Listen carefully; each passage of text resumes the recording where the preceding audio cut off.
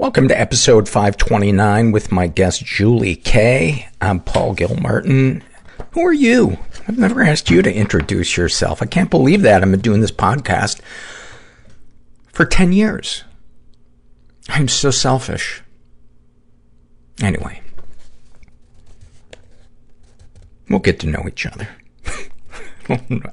I don't know what this creepiness is I'm kicking the podcast off with, but I kind of like it and I kind of hate it. As I said, my name is Paul Gilmartin, in case you've forgotten. And this podcast, in case you've reached it by accident, is the Mental Illness Happy Hour. I am not a therapist. You've been forewarned. But I feel like I do have some input that's valid. I've been in support groups for 17, 18 years and been in therapy for on and off for 30.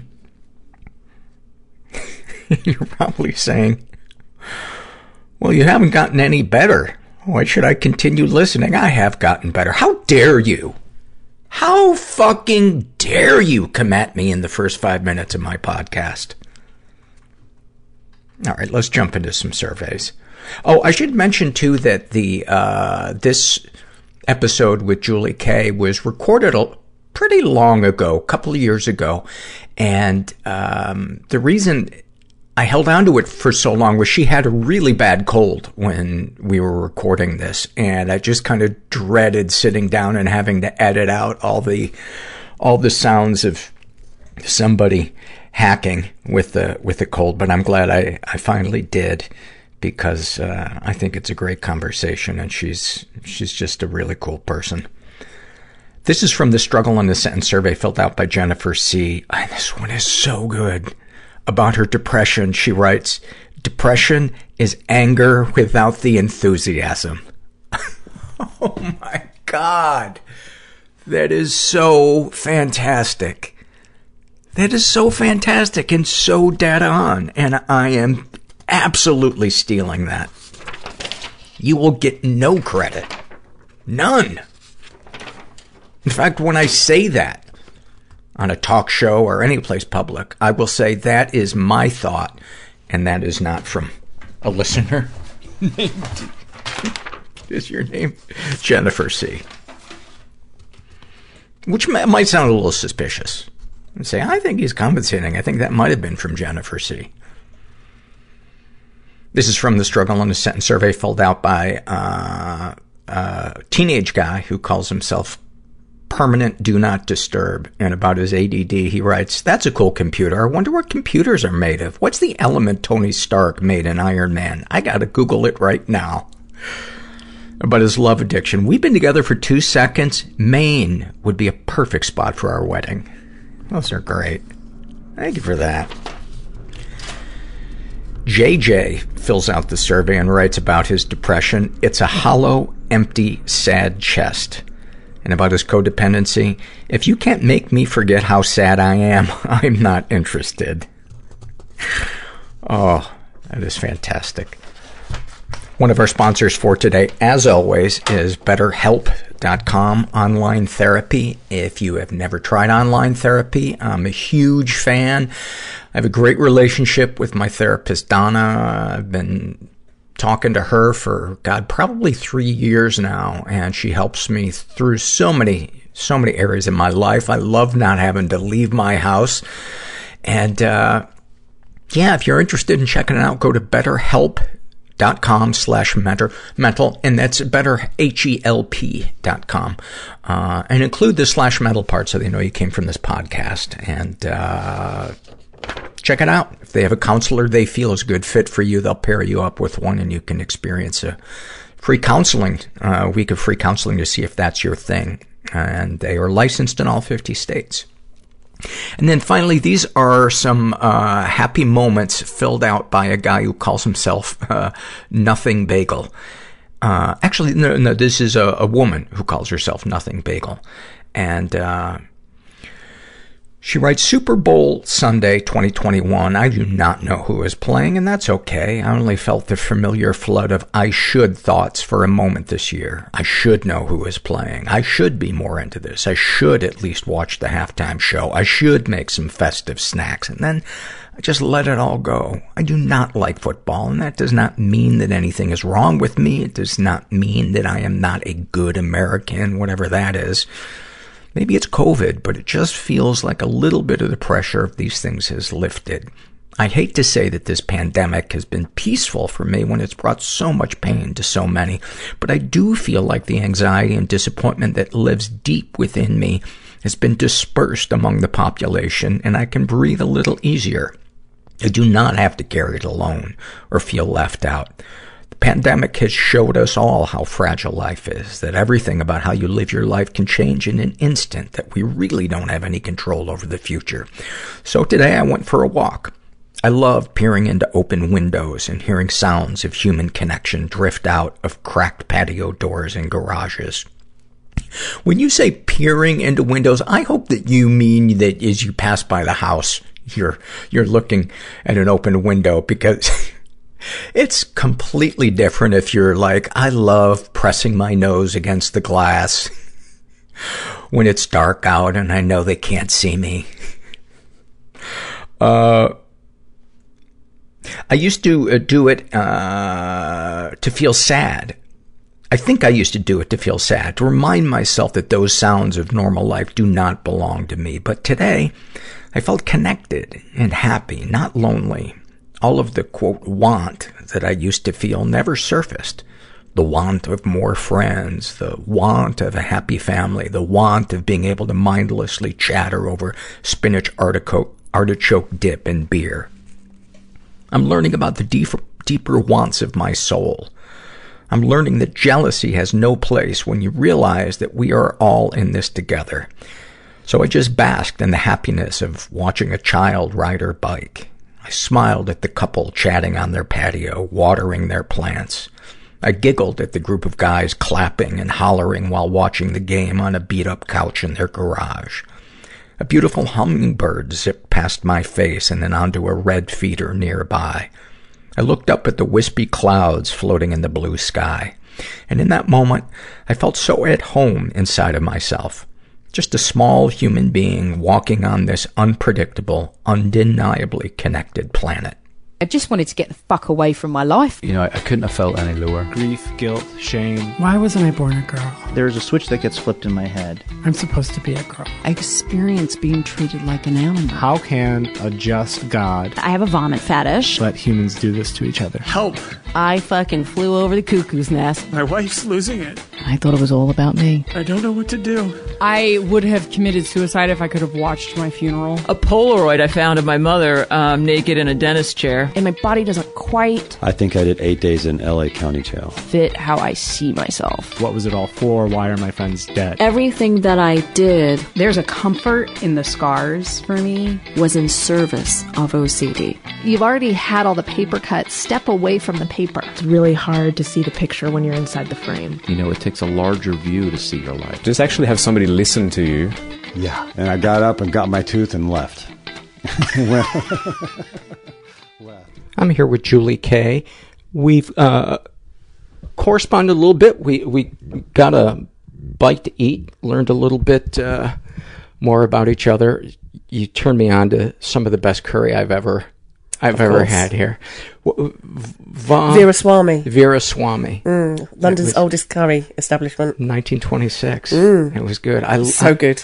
I love having like authentic English experiences. Yeah. I love how an authentic English experience is Indian food. It's turned into Indian, of course. Yeah. Absolutely. I just love eating the food of places that they overtook. There's just something so nice about just a plate full of imperial power. There is. I love imperial power. It's my favourite.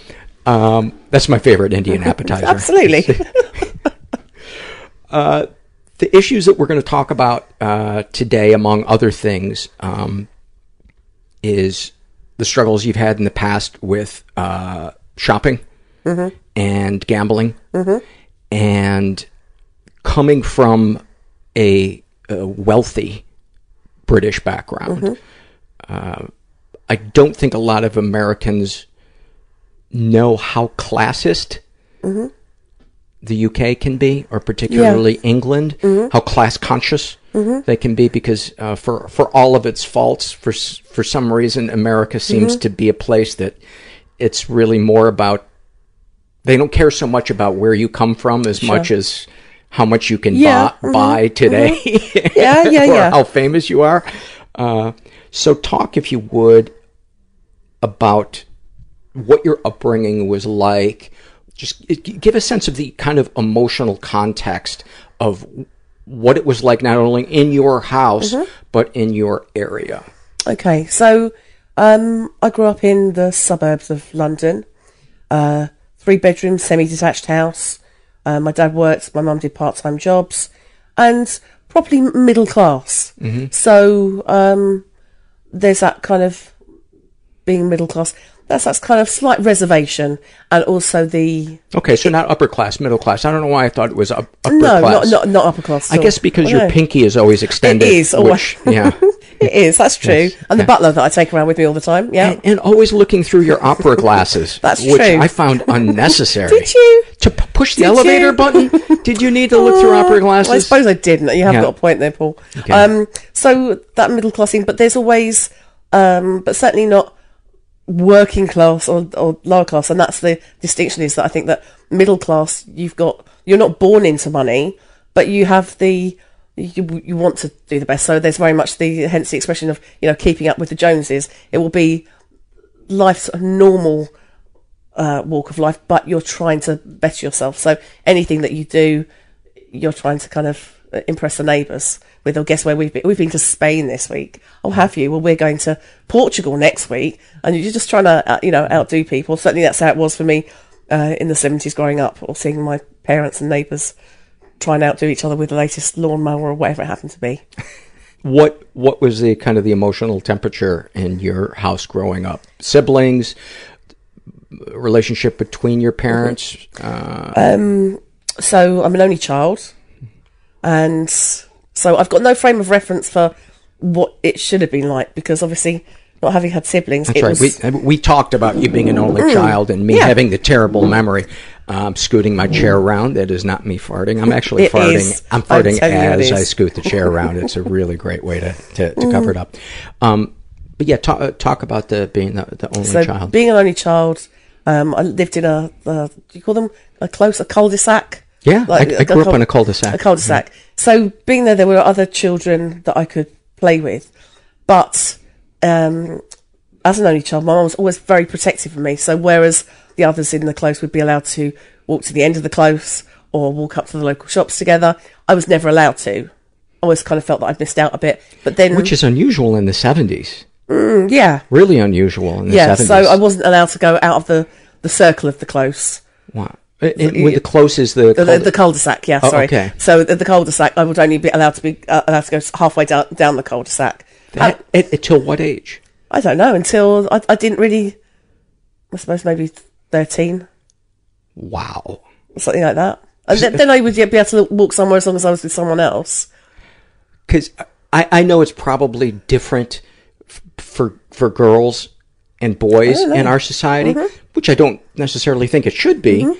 But I remember being like 8 years old, and we would just say, I'm going out to play. Yeah. I'll be back at dinner time. And do you know what? That was pretty much how it was for my husband, who grew up as one of 3 boys. Yeah. That's what they would say. Yeah, we're going out and we'll see you later, and they'd be off all day.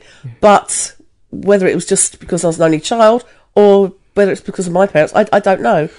Who did you feel like that directive was coming from? Oh, definitely from my mum. Okay. Had something traumatic happen to her as a child? No, but she was an only child, and I guess that maybe she would have been protected like that by her parents. I guess. So as an only child of an only child, you can imagine how overprotected I was. So, but growing up in the 70s, didn't want for anything. Did as I was told. Had a very happy home life. My dad, who I idolise and adore, worked for an insurance company. So he worked and would kind of alternate 2 weeks working daytime, and then 2 weeks working in the evenings, collecting, payments from people, so that he could be around to help me with schoolwork. Well, as we were talking while we were eating, it's interesting that you said, I came from this happy home. Yet you were sharing these things about your mom. When you would achieve something, share with me what she would do. Yeah, so it would be, I was a clever girl at school, and you were top of your class. Top of my class at junior school. Did dancing, would win things all the time, competitions at dancing. I got into the secondary school that I got into. You had to be like the top 2% in the local area to get into there. Everything would be perfect, but a lot of it would be, I know she would be proud of me, but the reason I would know that would be because I would hear her saying, "Oh, of course, my Julie, she's just got into such and such school," or "Of course, she just won the such and such." But I never felt that it was directed at me. And it's only just kind of now in my life that I've almost realised, thinking, actually, I know she was proud, but she was proud of my achievements rather than me. There was a bit of confusion around that. And I know that as an only child, I definitely tried to please her all the time. And it's only through listening to some of your podcasts about emotional availability that I've come to realise the difference in the relationship. So even now, I'll be and I met my husband when we were teenagers. First ones to get engaged, to get a house, to have children. I have 2 children, 1 boy, 1 girl. Pretty much everything as would be, perfect in inverted commas on paper. And, I hear my mum, say to people, "Of course, my Julie, oh yes, she met him at school. He went to the boys' school, very clever boy, and blah, blah, blah. He earns very good money, or he works very hard." There's a lot of pride in what I've achieved. But I can even say, "Guess what, Mum? Usually it's the silly things like, I found a paint colour that I want to paint this." And there's always a caveat to it. It'll be, "Okay, great. Did you sort out the lights in the bathroom yet?" There's always something which brings it down. Or I might say, "Guess what? I've tried this dress on to go to this party, and it looks absolutely amazing." "Oh, fantastic. Do you think you'll be okay if you don't wear high heels? Or, are you sure that that's a good colour to wear?" There'll be something that kind of detracts from it slightly, that is a caveat to the, "Well done, that's brilliant." There's never that. There's always a, "Where do you think it'll be next? Do you think you'll also wear that to such and such?" It's never kind of a complete appreciation, I suppose. Yeah, it sounds like there was, she could never be still enough to have you be seen as you are. Yeah. And I wonder if there has to be a word other than pride for what she felt, because to me, it feels like if you're not sharing your joy with your family member who has done something, but you're only using it to try to impress other people, that can't be pride. I mean, maybe that is the right word, but I don't know. Schadenfreude. It is Schadenfreude. That's right. It's the pride in the well-doing of somebody else. And the thing is, I don't even think that she realises that she is doing it. And I don't think she would understand if she hears this podcast. She won't understand at all, because it's the same with anything. Her justification for things is because it comes from a place of love. But just because something comes from a place of love doesn't mean to say it feels like love to the other person. Correct. That's right. Because the most important thing, I think, is for it to feel like love. Yeah, absolutely. For the other person. Yeah. So at home, it was quite, my parents, who are still married after 40 years, 50 years, God, a long time. So they're still together. But it used to be volatile at home. My mum would fly off the handle, have rows. My dad would not know what to do. And I would find that quite early on in my life, maybe from probably about the age of 12, when I started going to grown-up school, I would be the person who was trying to mediate between the two of them, which I think is why I still kind of enjoy mediating and getting involved in other people's business, being a nosy Parker, and saying to, trying to say to my dad, look, Dad, I think that my mum's point was that she was angry that such and such, and Mum, you shouldn't have thrown the knife across the room, but it was probably because you were feeling that Dad wasn't giving you enough thing. Am I right? And so even from like a really young age, that's kind of counselling 101 there, to try and get them to see sense of that. But my mum would storm out of the room, storm out and slam the front door and say she was going, and then she'd be back, and but I'm not having any frame of reference or people talking about things at home. Before we go any further, let's give a shout out to your friend Claire, who's a listener, and it turned you on to this podcast. She did, and I think, like I said to you, I feel like, when you have somebody, a friend, who introduces you to their friend, and then you end up being better friends than you were with the original one. So I think Claire was slightly miffed that I was going to meet you today. She should have come too. I wish she lived here, because I would like to have said hi. Let's remember our thought that we were going to come back to, because there's one more thing I wanted you to share, because I think it's a great peek into not only your soul, but Claire's soul as well. I assume she's okay with you sharing? She's fine. Epsilon 9? Epsilon 9. She'd be fine with this, and she'll be, as she says, she'll be absolutely laughing her head off, because it's something that quite often we've each let slip with, and we've mentioned what Epsilon 9 is to people, and some people just don't get it. Oh, I so get it. I so get it. But yeah, she's one of my oldest friends that I've known since secondary school, and somebody who I can honestly say she fulfills the role of my intellectual husband, in that if I want to speak to somebody about, I talk about politics or subjects that my husband, when he comes in from a hard day of work and being talked at and talked to, he just wants to chill out. But because I do nothing all day, because I'm a stay-at-home mum, all I want to do is talk to people about things. So Claire fulfills that side of my relationship. So she's my a husband that I speak to about all sorts of stuff. So I can speak to her about anything, and we have in common some mother issues, and when each of our mums does something particularly frustrating or particularly typical, we used to say, I've got a brilliant nuggets of mumness, and so we've just shortened those down now to mum nugs. So the mum nugs are those snippets where you have classic thing. So I mean, and we were talking about what a great thing that is to have with somebody, because when you experience one, it lessens the pain of it, because you've got a great story to share with somebody. It's exactly like you coining the awfulsome things. Anybody who listens to this podcast will, when you hear the awfulsome thing, you're like, yeah, I totally get it, because you get it. So it doesn't become awful, it does become awfulsome, because it is half awesome in its awfulness.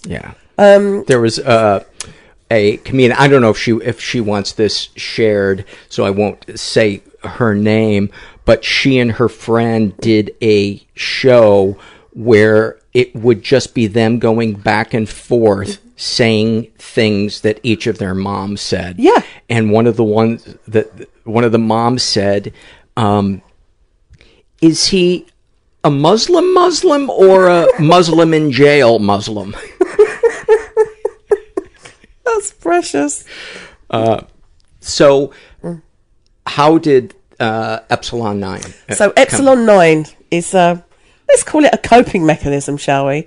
So as well as the kind of nuggets of the mum nugs, we decided that, as you do when you're chatting one day to a friend and you just say, do you know what? I just let's just get out of here. Let's build a rocket. Let's find our own planet for just you and me. This is how it went. Let's find our own planet. What we're going to call it? Let's call it, I don't know. We'll call it Epsilon 9, and we'll just go on on this planet, just you and me. We'll just have the people that we want there. So and it started off a bit like the ideal dinner party of who are you going to have on the rocket, you know, blah, blah, blah. Of course, Patrick Stewart, he's going to be the captain. He's got, you know, he can be very amusing. And of course, he's got the Star Trek experience, make it so. And when we get to the planet, right, well, I tell you what I want. And the first thing we said was, let's have like just a place where we've got mountains of gifts. Like all those presents that you buy for people that really you'd like. Let's have mountains, mountainous mountains. And we'll have our like little postman dwarves who go off on little tiny Shetland ponies, and they're the ones they have to climb up Present Mountain. The higher you climb, the higher the value of gift. So it's going to take longer to get the high value ones, which are further up, and then they can deliver it to us. And we started kind of going into this adventure fantasy land where each place or area was like a coping mechanism. So we have, I invented something called the rant room. And this is a room where when you've had a conversation with your mum that's made you want to scream, it's soundproof. You can just go in there and you can scream as much as you like. No one's going to hear it, and you just get it all out of your system. And then on the walk out, you walk down a corridor. Lined in the corridor is all the figurines and all the shit that your mum tries to pass on to you, either through inheritance or because it's hers. I mean, it doesn't have to be China. It could be... Despite you saying, I don't want this. I don't want this. Well, you should have it. Why don't you? So in the UK, we have a China make that's called Ladro. It's a Spanish make. Ladro, and it's blue, and it's always beautiful, like a ballerina. It's either a ballerina or it's a Victorian boy with a cap. Sad little Victorian child with a cap. And no, I'm fine. Was there a happy Victorian child? Never. Always Victorian boy with a or a sad clown. Always some kind of. Could I have more, sir? Exactly. Just a bit. Yeah, I'm a wee bit hungry. There's any excuse, Paul, for you to get in your little English Victorian waif. And so you have a rant room, and then all this stuff that your mum tries to kind of foist on you, you know, lining the corridor. Anything is lining the corridor, and you can pick up bits and you can smash the shit out of it. Just throw it against the fucking wall, smash. So it gets yeah. And so Claire and I would have this conversation, and as we're describing what we want and adding different pieces to it, of course we're both laughing our heads off, but it's also very therapeutic and kind of saying, yeah, actually, what would I want in an ideal world? And the world is mine. What would I want? Mm-hmm. Like I was saying to you earlier, when we were in Viraswama having our curry, in Epsilon 9, I'm calling it the Poppadome. So it's round like a poppadom, but it's got a big glass dome on the top, so you can see everything out, beautiful, and it just serves curry. Breakfast, lunch, dinner, 24 hours, just curry all the time. Red curry? Yeah, everything. Every curry. Every curry you can think of. And then after you've eaten, instead of it being a floor, it's just like a mattress to your left and right, and you just flop out of your chair, have a nap. And I've always thought that a restaurant with beds next to it is like missing out. You know, they're missing out on something there. Oh, that's fantastic. One of the dreams that I used to have when I was a teenager was a bubble that you could get into that would have pillows like the I Dream of Jeannie bottle. Yeah. And you would get into this bubble, and it would be in the Atlantic Ocean in the middle of a gigantic storm. But you would be safe from the waves, and you could just sit in there on the pillows and get high and watch the chaos around you that couldn't touch you. Gee, I wonder why. I wonder that that was a metaphor for something. What were some of the other things on Epsilon? So some of the other things on Epsilon 9, my favourites would be, I think this comes from being a parent and constantly warning children of not getting messy or being warned not to get messy or dirty. And that is, it's like a ride. You have to wear white. You have to wear white. And you know how sometimes at public swimming baths, you have that little foot, that awful cold foot thing that you have to clean your feet off. Well, that's like chocolate sauce. That's made of chocolate sauce. And then like a Aquazoom. What do you call them? A water slide. Water slides. But instead of water, it's like cherry juice. So everything, and when you come out at the end, it's onto grass and mud. So basically, anything to get your white stuff stained and as filthy as possible. Because there's nothing quite like owning the fact that, do you know what? Get it dirty. Wear the clothes, throw them away, start again. And I think that if I'd had that kind of that attitude towards stuff and not worrying about things so much, that would have been helpful. What about an alarm clock that wakes you up by slowly pouring hot fudge into your mouth? Oh, absolutely. Yeah. And maybe the alarm clock itself has kind of got almost like an extended, like a little hand or maybe a feather. Yes. Oh, something that just kind of touches your forehead. Yes. As it just soothes you awake rather than that kind of awful, noise where you hear an alarm clock in it. And maybe it even says, we don't have to face the world. Yeah. It's your choice. Fine. And did I tell you, you look so beautiful in that. You look beautiful as you are. That pillow looks good on you. That pillow looks actually, it would be you look good on the pillow. You look so good on that pillow. That's right. Yeah. The other one that we were, of course, when Julie told me this, I came up with 5 of my own. Yeah, absolutely sold straight away. And it would be like one of those rifles at the carnival that you use to, like pop the balloons, but it shoots corks, and you have to try to shoot the cork into the mouths of people judging you using the Bible. Mm-hmm. Perfect. That's great. That's a fantastic one. I know that as well. We've got one where it's like a lodge, like a wooden lodge, except it's not made of wood. It's made of bacon. So there's loads of different rashers of bacon. It's a savoury lodge, and you can go there and sit down and just shoot the shit and bite off a little bit of the banister, bacon banisters. And I started to even draw some of these, and do illustrations for them, write down things, new languages, new words that we came up with. I mean, it's kind of a fully formed idea. I think, we were talking about Julie and Claire turning it into an adult coloring book. I was like, we will totally sell that on our website. So getting back to, it occurred to me as you were sharing about how you and Claire will laugh as you come up with mom nugs or ideas for Epsilon 9, that in essence, that is really what a good support group meeting feels like. At least to me.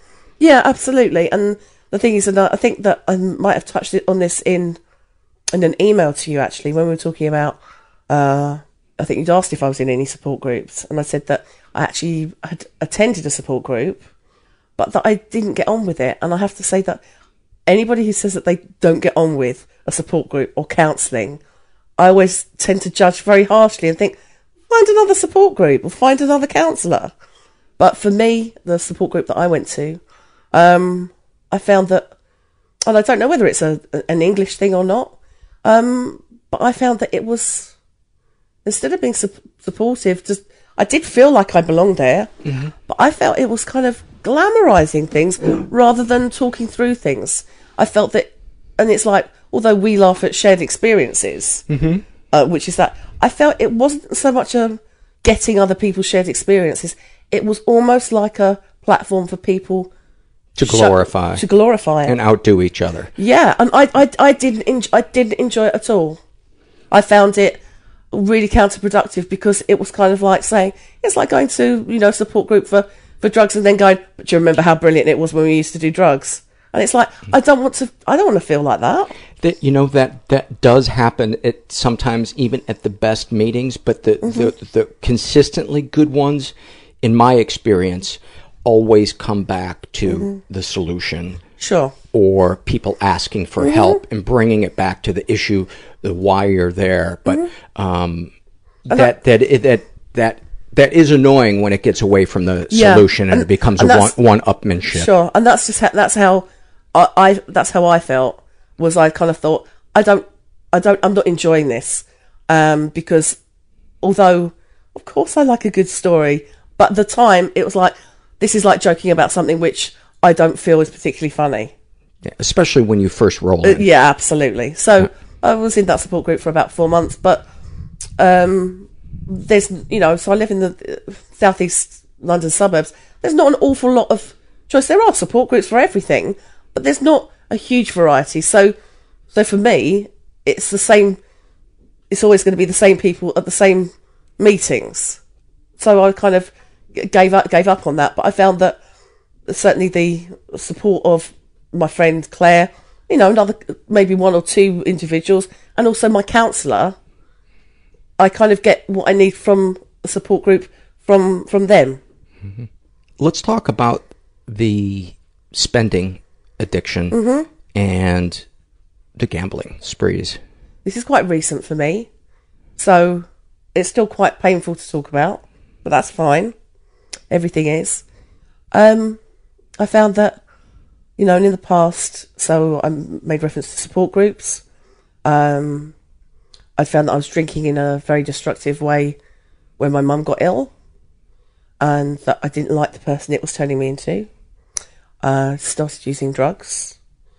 My mum found a small amount of cocaine in my house, which, ironically, it was in my house, and she'd been rifling through my stuff.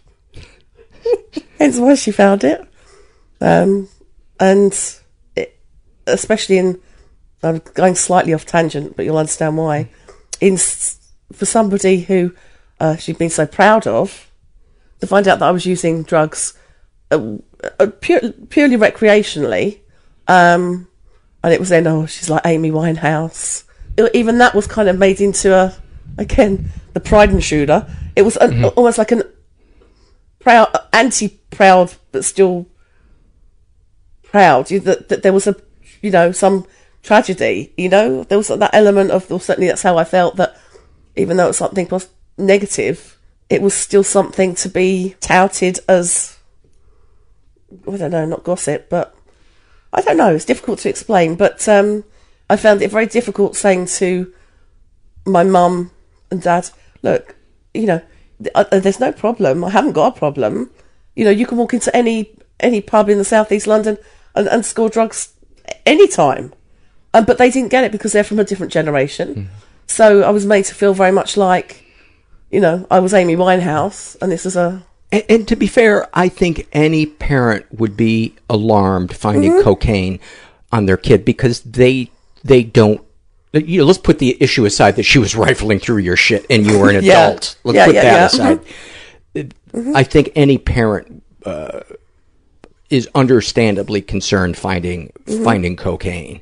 But it sounds like instead of talking to you about it, she just kind of made her mind up about it was. Yeah, and I was ashamed very much. So it was already, I felt that I couldn't kind of say, look, but you don't understand, it's prolific, it's no biggie, or it's acceptable, I understand that you're concerned, but I was very much shamed into, what a waste, what have you let yourself, become.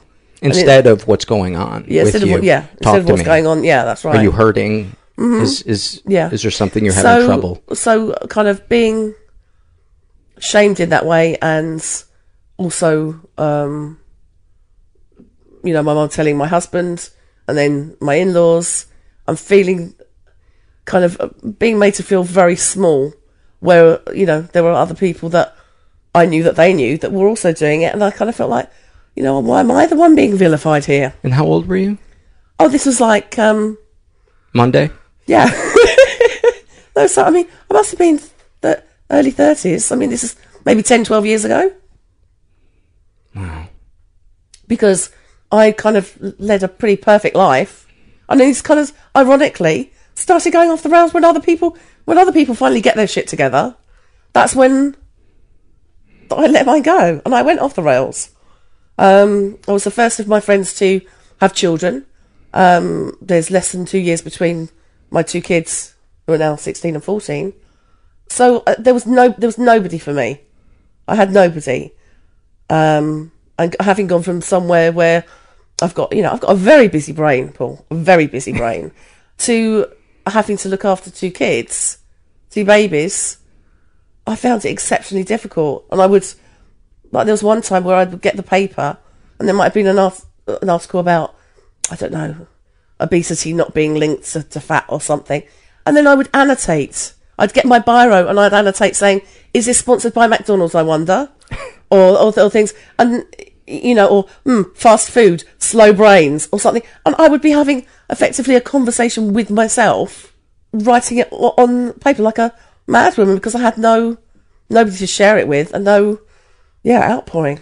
I've heard from a lot of people that are stay-at-home parents how hard it is for them to share honestly about the tedium of being a parent. Mm-hmm. Yeah, because you know when people tend to go, oh, being a mum, it's the hardest job in the world. It's not the hardest job in the world. I should imagine that is kind of bomb disposal or rocket scientist, brain surgeon. But it is the most dull job in the world. It's the most tedious is the right word in the real sense of the word. And I time consuming. Yeah, time consuming. I liken it to, there's a Greek myth of Sisyphus, and he is tasked with rolling this massive boulder right up to the top of the hill, and he spends all day rolling up to the top of the hill, and as soon as he gets it to the top, it drops to the bottom, and guess what's in front of him? Another big hill. So to me, that's what it's like. It's that never-ending thing of, do you know what? I think I've just got it to the top of it. Brilliant, that's done. Oh, down it goes. Start again. So I'm not saying it's not worthwhile. I'm not saying, but I'm just saying it is hard and it's repetitive. It's like pushing a boulder up a hill and doing that over and over and over again. Yeah, and I think sometimes people will say, well, you know, if you're going to complain about it, you made the decision to have kids, but I don't think, again, the two have to be mutually exclusive. No. It depends on who you're talking to about it. If you're telling your kids, listen, you're a pain in my ass, you don't understand how horrible this is. Yeah, that would be incorrect absolutely. For you to do that. But if you're sitting with some other stay-at-home parents... Absolutely. Well, this is it. You have to be able to share. Otherwise, that's like saying, you know, well, you know, do you ever want to say that, you know, your other half is getting right on your nerves? And that's like saying, well, if you're going to complain about them, you shouldn't have got married. Right. So I was hanging out with some friends a week or two ago, and only one of us had kids, one of the four of us, and he said to the three of us, honestly, if I had to do it over again, I wouldn't. He said it's just too much work. And his kids are all grown now, so he's, you know, it's not like he's in the middle of it, but I thanked him for being so honest about that, because I tend to think there are probably a lot of parents who feel that way, but think that they would be a terrible parent for saying so. Correct. The episode with Ted Lyde is a really good episode where he speaks very, very frankly about being a father and all the conflicting feelings he has, and separating I love these kids from I don't recommend it to anyone. Right. I mean, it used to be that I can remember going to either taking the kids to nursery school or something and kind of saying, you know what, this morning, you know, they wouldn't go down to sleep or blah, blah, blah, and she played up during her nap time, and just saying, you know, sometimes I just think to myself, you know, is it, you know, maybe I should get the booze out of her chocolate liqueurs and go for that. Make some kind of joke about it being stressful, whatever. And then you just want somebody just to say, tell me about it, or I know what it is. And then, but because everyone, especially suburbia, again, it's so much kind of trying to keep up with the Joneses, it'll be like, oh, really? Oh no, well, mine not always sleep perfectly. And you just think, great, now you've just made me feel like shit. Yeah. Or, well, you know, well, I don't know, I was too busy because I had mine cooking some quinoa and oats, something that we grew in the thing, and you just think, oh, do you know what? I can't be doing with that. So how did the shopping... Okay. Did that start before the gambling? Yeah, and my husband has a great job. He works long hours, and I get bored. And I think it started with, this was kind of before I started having regular counselling. And, you know, people say a bit like some kind of food, or people who eat a lot, you know, trying to fill some kind of void. And I think the same could be said for me spending and shopping. And I look now and just think, I have got like so much stuff. It's like too much stuff. And I consider myself a kind and generous person, but just because I am doesn't mean that I can't be a glutton as well as being kind. You know? Yeah, people are complicated. And kind of having reduced dramatically the amount of alcohol, being drunk and not taking drugs, and also kind of trying not to buy so much shit. I started kind of one day just looking at online gambling, like the slot machine type things, which anybody knows is complete and utter mug's game. Completely. We know that it's rigged. Rigged, yeah. And yet it consumed so much of my time and ultimately, you know, money. And I don't want to talk about details, but I'm ashamed. Deeply ashamed. Did the gambling follow the shopping? Yeah. Can we talk about as comfortable as you are sharing the details of it? I because it's a little vague as to how bad it got. Yeah. And what form it took, what it looked like, as comfortable as you are sharing the details of that, so you can paint a picture for us, not for us to relish your downfall, but to understand what does a shopping addiction look like.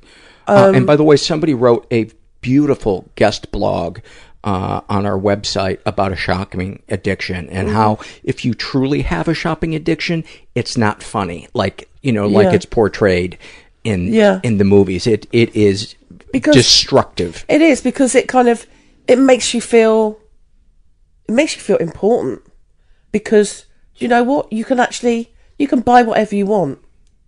And for me, the worst and the most embarrassing thing about it was that my husband trusted me enough for a joint account, so his wages would be paid in, and I would be losing money by the thousands a day, maybe £1,000 a day. Wow. Not always, but the thing is, at the time I didn't even realise that this was. I didn't even realise it was an addiction. It was just something that I did to fill the time and the boredom, and to make me feel important. Because if you win something or you get something, it makes you feel like you've achieved something. And you are something. Yeah, and that you are something. And it's so strange, because people if I think of somebody gambling, I think predominantly blokes standing in the betting shop, are thinking, come on, this one, it's got to win. I've got to win this one, I'm convinced it is. But for me, it was not like that at all. Because it was on the slot machines, and, or electronic slot machines. And I'm a clever girl. I knew it was a mug's game, but I didn't think that I wasn't aware of how much I was spending, for one. And, my husband, whose money is coming into this account, who trusts me with it. And then, we had some savings, and I run through that. And I was doing that I did it for maybe about 6 months. And I mean, how much money do you think you went through? Are you comfortable sharing that? Do you know why I'm not comfortable sharing? Because I'm so ashamed. I'm so ashamed that my husband worked so hard. So hard, and I had so little respect. So little respect for it. But I mean, we're talking, we're talking over $25,000. Here's what I think when you share about it. You clearly have shame and regret about it. I don't see somebody who was selfish and disrespectful. I see somebody who was in so much pain that hadn't developed coping skills to deal with that pain and discomfort in being in her life and who she is. That's what I see. So and it wasn't even it's difficult to say that it was even an addiction, because I didn't feel a compulsion to do it. I just felt, And it's so sad. This is the saddest thing, is that something like that should, like the material possessions or the thrill of a win, should make you feel. It's sad that is what makes you feel loved or normal. And it's that which I find so sad. And the reason that I'm kind of tearing up as I'm talking, I am actually smiling, right? Yeah. But it's so bittersweet because I knew that I would get found out. I wasn't hiding it. It's not like I was selling something and sneaking this round. There was no sneakiness in it. I was doing it, but my husband trusted me with the bank account. And I just was pissing money away. What was it like when you revealed it to him? Well, he found it, and I knew he would. And he said, "What's this money?" "Oh, yeah." And I said, "Yeah, no, it's fine." And I have to be honest that when he discovered it, I actually had no idea how much money I had lost. I had no idea. And do you know what? If he hadn't gone back through what was happening, I would probably still be doing it now. You were just kind of in a fog of... Yeah, I'd probably still be doing it now. But him kind of going back saying, "Well, what the hell is this? What the hell is this?" And then saying, "Do you know how much..." And don't get me wrong, there were times when I did win. And I'm big on the slot machines. You know, once I won like £28,000. What? Yeah. But even with that win, that doesn't even begin to cover the losses. No. And I'm so ashamed. And it was at that time that he just said, "That's it. We are done. We are through." With you two as a couple? Yeah, that's it. And what did you think? And what did you think? And I just thought, I don't blame him. I think there was that part of me that, I'm saying that I don't think I wanted to get caught out, but I wasn't surprised that I had got caught out. It's very easy to kind of look at it and go, I guess it was a cry for help. But it was certainly a subconscious cry for help, I think. But one that I wish I certainly wasn't aware of doing it. And I certainly, if I could take it back, I would. If I could take it all back and go back in time, you know, I regret it hugely. But the funny thing is as well that, and having told this to my counsellor, who I just started seeing at the time, it was very important for me to be able to tell my counsellor the truth at all times, like real warts and all stuff. And my counsellor said, "I want you to go to a support group," but I knew that I wasn't going to go to a support group. And the reason was, it sounds like I'm in somebody, only somebody who's in denial would say, I wasn't addicted to gambling. There was no underhand sneakiness.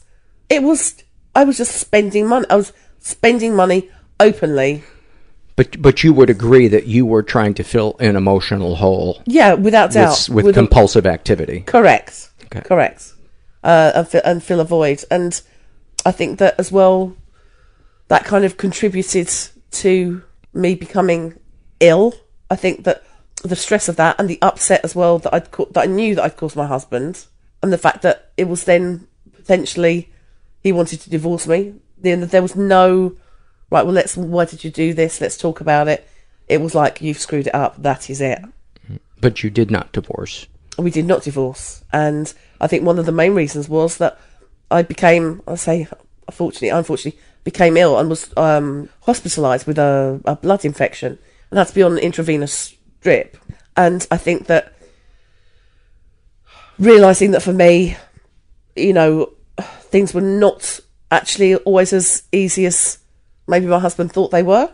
And also that he then had to spend time, you know, looking after the kids. And although the kids don't need much looking after because they're teenagers, I think it gave him an appreciation of what I do. And that actually, seeing me vulnerable as well, there was nothing malicious in what I was doing. Oh, I'd been a prize idiot, of course, but there was nothing malicious. It was not about screwing him over. And it wasn't about winning money. No. It wasn't about getting richer. No, it was just about filling the void. Yeah. And shopping, it doesn't sound like wasn't to impress people. Mm-hmm. It was just to... Again, fill the void, feel validated. Mm-hmm. In fact, that's what it is, to feel validated, because that's what I've been missing generally in my life. I think is feeling validated. You were sharing that you really, really related to the episode with Dr. Janice Webb on emotional neglect. Yeah. Yeah, I highly recommend anybody who feels like, oh, you know, why am I so quote unquote fucked up? I don't have anything to point to. Listen to that episode, because it might ring your bell. I think it definitely will, because it's like, you know, having given you my background. So I grew up in southeast London, quite a privileged background, nothing perfect education, childhood sweetheart. I mean, and we say, oh, and I have one boy and one girl. What is not to love about that? What is not to love? On paper, you know, it's the perfect scenario. And even kind of thinking, well, I've got a beautiful house, got a nice large house in Kent, beautiful. But it's not always as it seems. It's never as it seems. And it sounds like, I think that people who have not got a big story never want to go, well, do you know what, I'm finding things difficult in my privileged lifestyle. Mm-hmm. Because you've got somebody saying, well, were you raped every day? Were you beaten up? Were you abused? Well, no. Well, then you shut up. And I think you then feel that you can't say, do you know what, I've got struggles too. Because it's like, oh, boo-hoo, did we not have enough hummus? Was there not enough artisan breads for you in the morning? You know, and it's like, that's what you feel like. You feel like you're being a fake. Yes, Mama said that the camembert had run out. It was terrible. We only had one butler. The footman wasn't available. You know, so you've got to keep it in perspective. So how are you trying to fill the void in healthy ways today? Well, when I was taken into hospital and hospitalised, it's so boring. So boring. So I was actually able to start redoing things like artwork. I did some tapestry, I did some knitting, I did some painting, and I started drawing and painting using paint onto, like canvas tote bags. Mm-hmm. And I started realising that actually, do you know what? I'm pretty good at this. And so somebody had come in, one of the nurses had said to me, oh, that's amazing. Oh, my friend Janice, she loves cocktails and she likes shopping and she's just about to marry a French man. You couldn't design something, could you? And I painted and designed a tote bag, which had like a Parisian style street there, which with her friend with red hair who looked like that. And just thought, you know what? I can do this. If you tell me things about your friends, like what they like. I did one for my friend Ian and his Mrs. Joe. She loves the circus and loves the colour pink. So I started to do things like that. And so, is it something that you continue doing today? Yeah. So I did some over Christmas and sold some to people. So, for like 25 quid a bag, because it's something unique and I love doing it. But it's not a money spinner in that, it takes me a long time to do it. And I loved it, but I just like creating things. Yeah. And bizarrely, I've realised that creating things, like a finished product, actually, that's what I crave. It's that validation from completing something. And it sounds like it's not to show it off, but to just kind of see yourself. Correct. So whereas I've been buying things, or was gambling to get that thrill and feel like a winner, I actually get exactly the same from doing something for somebody and making a bag, knowing that they will love it, and painting it. So really, that's all I needed to do. And it's like, part of me thinks, you fucking idiot, putting your marriage on the line and wasting all that. But you know what? It is what it is. And maybe that's what it took for you to be willing to say, I need to dig a little deeper emotionally, because I've put some walls up around myself. Absolutely. So for stuff which, and like I say, I've still got too much stuff, some of which I've started to sell on eBay, because I need to prove to my husband that I never did take advantage of him, or certainly that I didn't mean to. That wasn't your intent. Yeah. Julie, is there anything else that you'd like to share? Mm-hmm. Yeah, I've always wanted to say this. Go fuck yourself. Thank you. What a sweet, sweet human being. If you have not yet subscribed to this podcast, that is a great way to support us. We always appreciate any help you want to give, whether it's financial or non-financial. If you like donating to the podcast, either a one-time donation via PayPal or a monthly donation via Patreon, go to our website, mentalpod.com. I believe we also take donations from Zelle, and by Zelle I mean the character from the movie Marathon Man. Oh my God, what a dated fucking reference. Such a good movie. Such a good movie. Zelle! The weißer Engel! This is an awfulsome moment filled out by Exasperated Cat Lady, and she writes, basking in the aftermath of an incredible orgasm from my new magic wand, when my normally very chill cat jumps onto the bed and begins attacking the vibrator. There's a long history of conflict between vibrators and cats. You guys remember the vibrator cat war of 72? Oh, the carnage left in the wake of that dark, dark time in our nation's history. In fact, if you're ever in Washington, D.C., I really recommend you visit the Tomb of the Unknown vibrator. Of course, there's a soldier standing guard to make sure the battery never runs out. All right, is this riff ever going to end? No, it's not.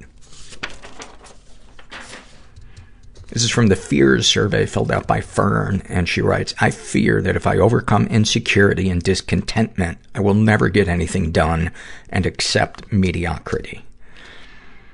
That is such a common fear. It's also why a lot of people avoid therapy or going on meds, especially creative people. They think that it's going to take away their edge. And I can say, from my personal experience, if anything, it broadens the palette of ways that you can express your creativity. The anger and the darkness will always be accessible. But you can also access emotions that were really hard to access. Sensitivity, joy.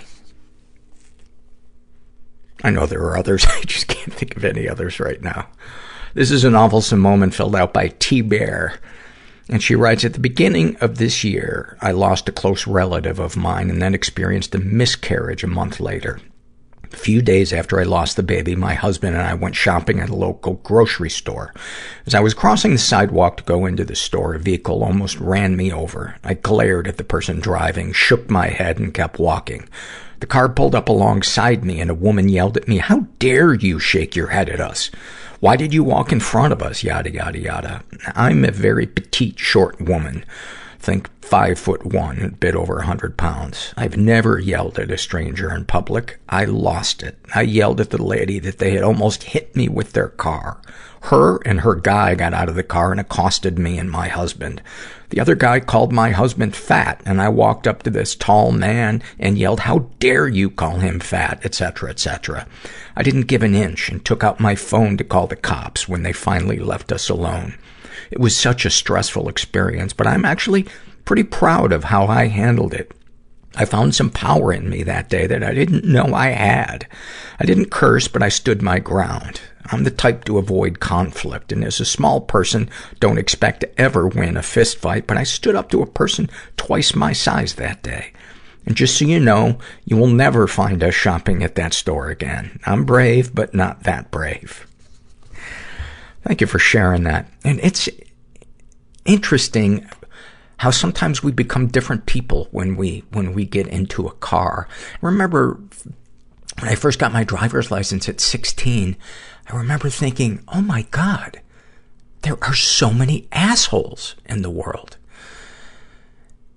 It was almost like a light version of the anonymity of the internet. And for me, there was one time I was in college and I was driving and this car cut me off and we both slammed down our brakes and we got out of the car and I was ready to tear this person a new asshole. Like, what the fuck? And I saw it was a friend of mine. I was like, Bob, what's going on? Just completely different person. I think too, because cars are so dangerous that a lot of times our being an asshole is about fear.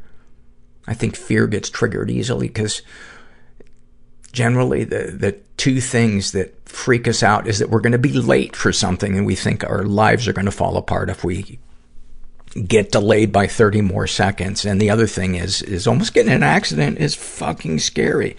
I hit a deer like 30 years ago driving full speed. I was driving a full-size Jeep and man, that was fucking traumatizing. Obviously a lot more traumatizing for the deer, but fortunately the deer was killed instantly. But I was shaking, my voice was shaking. It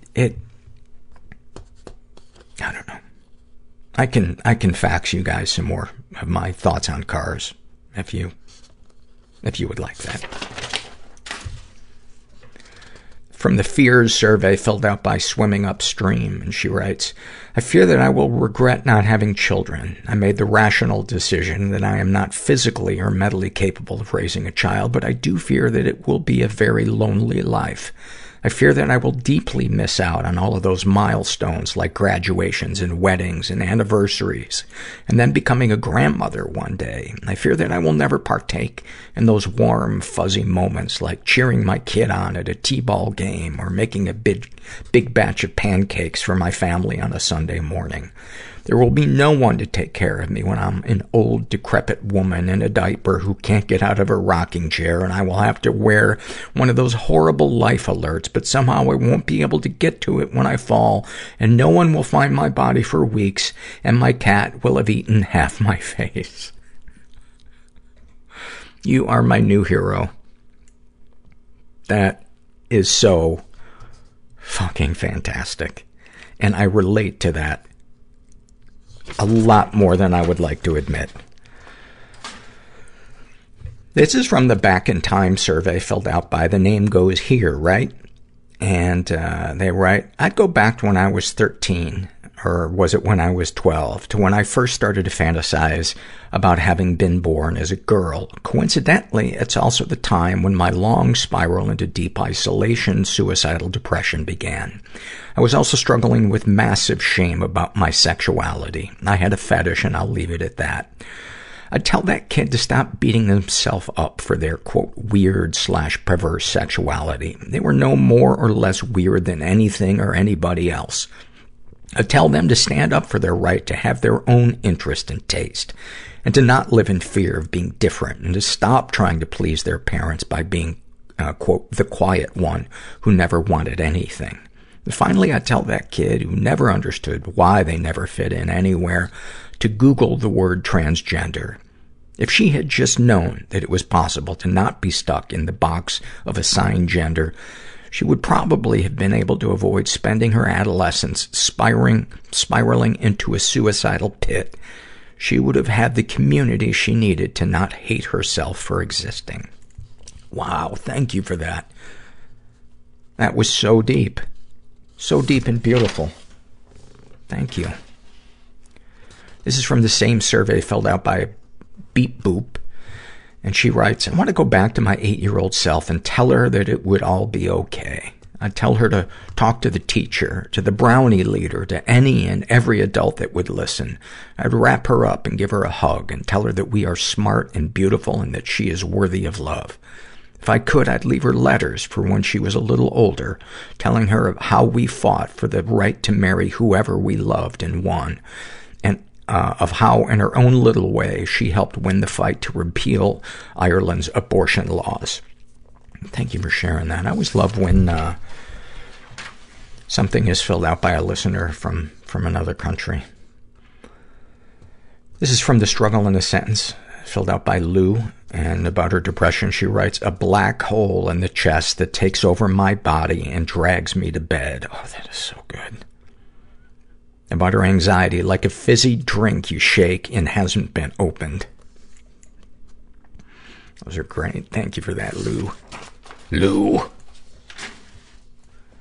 This is from the Shame and Secret survey filled out by a woman who calls herself Spotted Dick. For those of you who don't know, I believe that is an English dish. Very unfortunately named.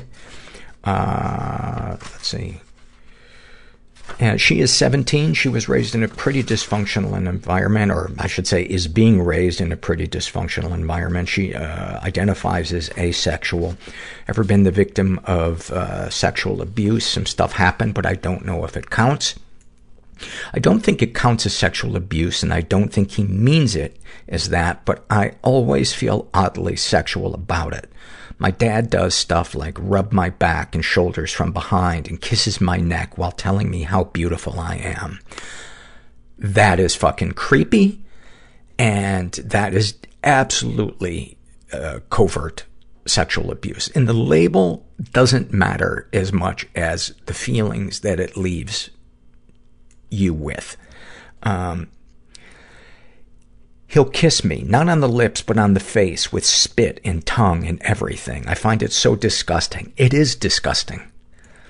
It always makes me feel super weird, and I fucking hate admitting it. I've told him I don't like being touched, so say anything you want from a distance. And he'll agree in the moment, but then do it again anyway. Your dad is a narcissist who, excuse me, is, perpetrating covert incest on you. That your body is your own and your dad is not respecting that. And he is sexualizing you, he is objectifying you, and that, of course, is gonna fuck you up and make you feel unsafe. Your dad needs therapy. And I'm so sorry that you're probably still living under the same roof as him. I can't remember much from my childhood before the age of 11, but I do remember always being frightened to be alone with my dad. I had this intense fear that he'd for some reason get mad with me and kill me. I don't know why. He always tells me I'm his favorite from my brother and sister, and as far as I know, I'm the only one he acts this way with. It reminds me a lot of that Woody Allen documentary I'm watching right now, called Pharaoh versus Allen, or Allen versus Pharaoh. Very, very disturbing the way he interacted from the get-go with his daughter. She's been emotionally abused. My mom would spank me when I was little on the butt, thigh, arm, and on the face when I did something really bad. Rarely enough to leave bruises, though. But again, I don't remember a whole lot from when I was little, but a lot of yelling went on. My parents would fight a lot. My mom did the yelling. My dad did the banging doors and throwing shit. I think I would just hide in my room and play with my imaginary friends and toys. That must have been is a really hard environment for you to stay present in. Who wouldn't retreat into their brain? And I very much relate to that. The way my mom touched me and talked to me, until I began trying to set boundaries actually in my 20s, and still just, would listen occasionally, but any positive experiences with the abusers? My dad and I do get along sometimes, mostly in the summer because that's when the cricket is on and that's the only thing we both enjoy. Except now there's a lot more women's cricket and he's super sexist, so I can't wait for those arguments. Darkest thoughts. I want to gather my family underneath a high building and have them watch me jump off of it. I just want them to see how much pain they've brought upon me. I want them to feel bad for the rest of their lives, like they're responsible for killing me. Man, that is heavy. Here's something to think about. You don't have to kill yourself for you to kill that part of your life that you don't want to experience anymore. And it can start by setting boundaries. And I would recommend a support group or a therapist to help you learn how to voice what your boundaries are, to find even what your boundaries are. When you live with a narcissist with no boundaries, like you are living right now, it really confuses your sense of what is right and wrong, what you're entitled to, where to draw the line. And the result is black and white thinking, and either being obsessed with something that brings you pleasure or just wanting to throw it all away. There's a great article called Co-Narcissism by Dr. Alan Rappaport, and you can Google it. It's about 5 pages long, and it describes the effects of living with a narcissistic caregiver. And you might find some comfort in that. Darkest secrets. I once put a pin on the seat of one of my teachers I absolutely despised, and her reaction to the pain was fucking incredible. To this day, it makes me feel so good thinking about it. Some background to her, though. If we weren't doing incredibly well academically and behaving like angels, she would yell so loud at us, put us down, call us names, and tell us we're stupid and how we'd go nowhere in life. We would, no exaggeration, go home weeping. So I'm not even ashamed of this. She deserved it. I'm actually proud, ? This was not meant to happen.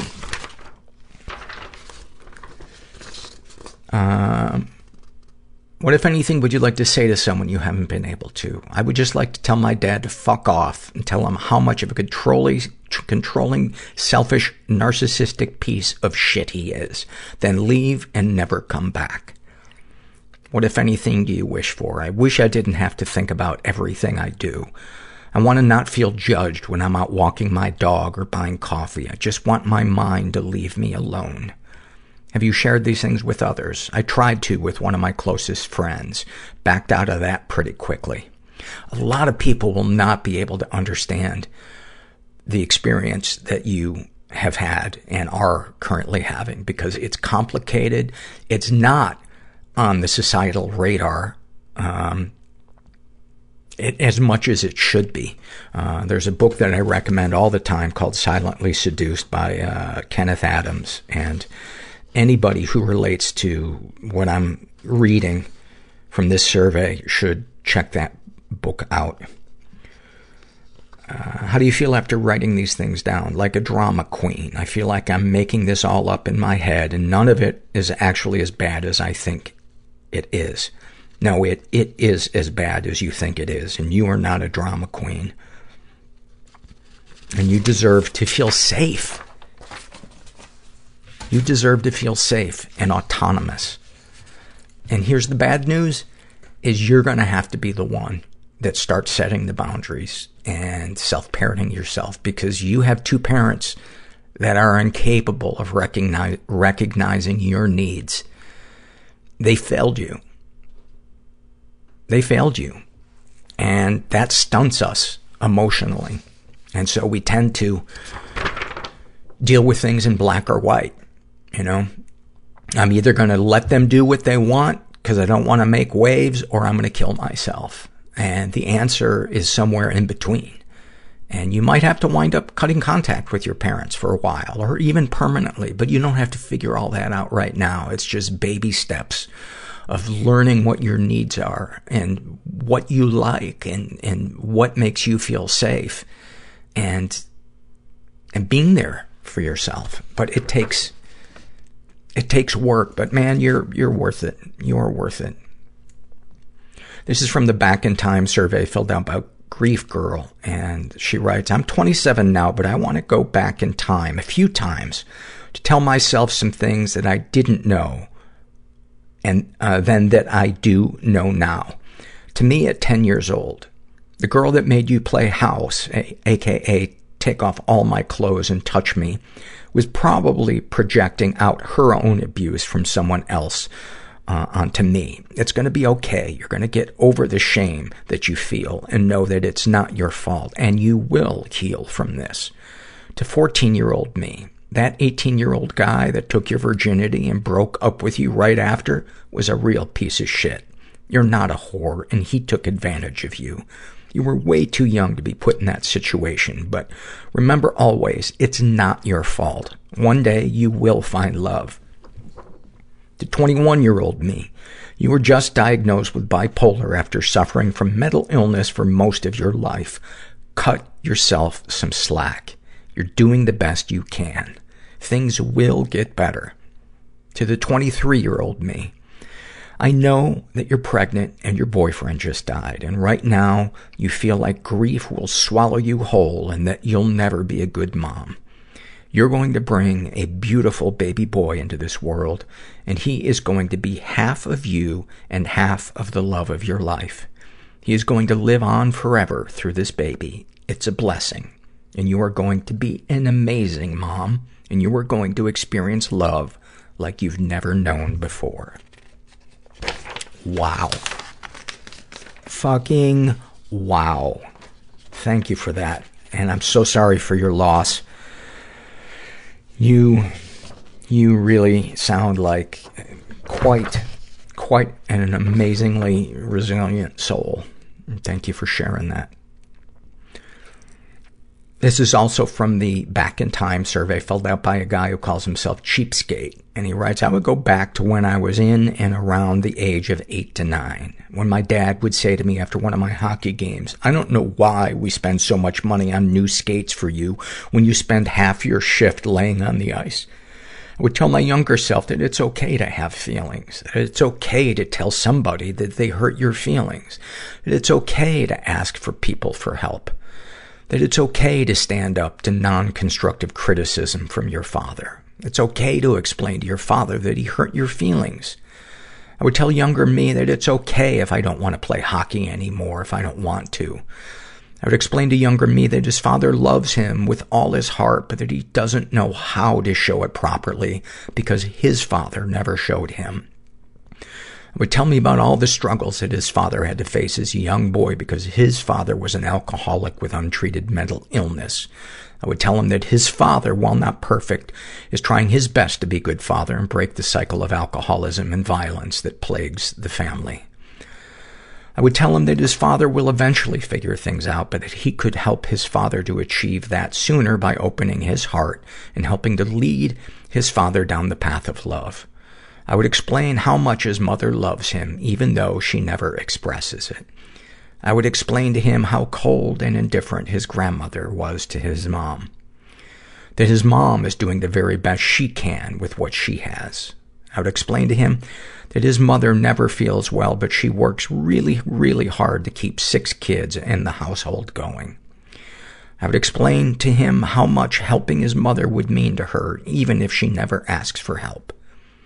I tell him that he is a wonderful, curious, intelligent, and creative person. That it's okay to be yourself, no matter who that self is. That he deserves to love and to be loved. And that the world will have its struggles, but it will get better. If he stays true to himself, he will continue to be a wonderful person.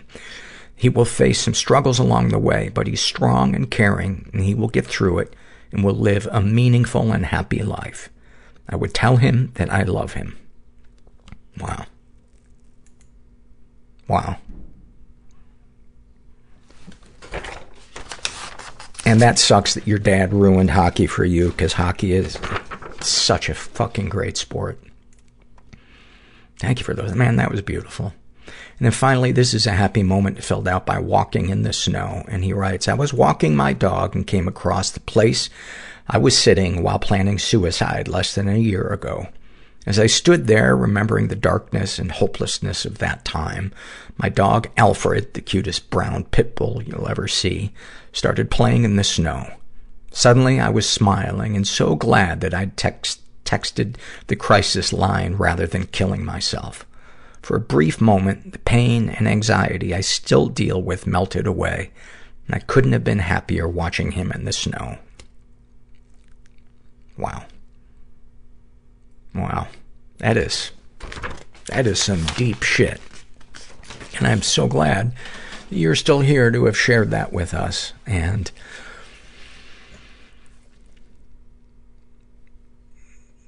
I'm just so grateful for these surveys that you guys fill out. it is, they're so moving and they're so enlightening, and they really help make this feel like so much more than me doing a show. Sometimes I'm just speechless. If you guys are out there and you're feeling stuck, please ask for help. It's so worth it. There's so much that we think we know that we actually don't know. And so many experiences that can be awaiting us if we just open our mind and ask for some help. I'm so glad I did. And just remember, you're not alone. And thanks for listening. Everybody I know is bizarrely beautifully fucked up in some weird way. Bizarrely beautifully fucked up in some weird way. Bizarrely beautifully fucked up in some weird way.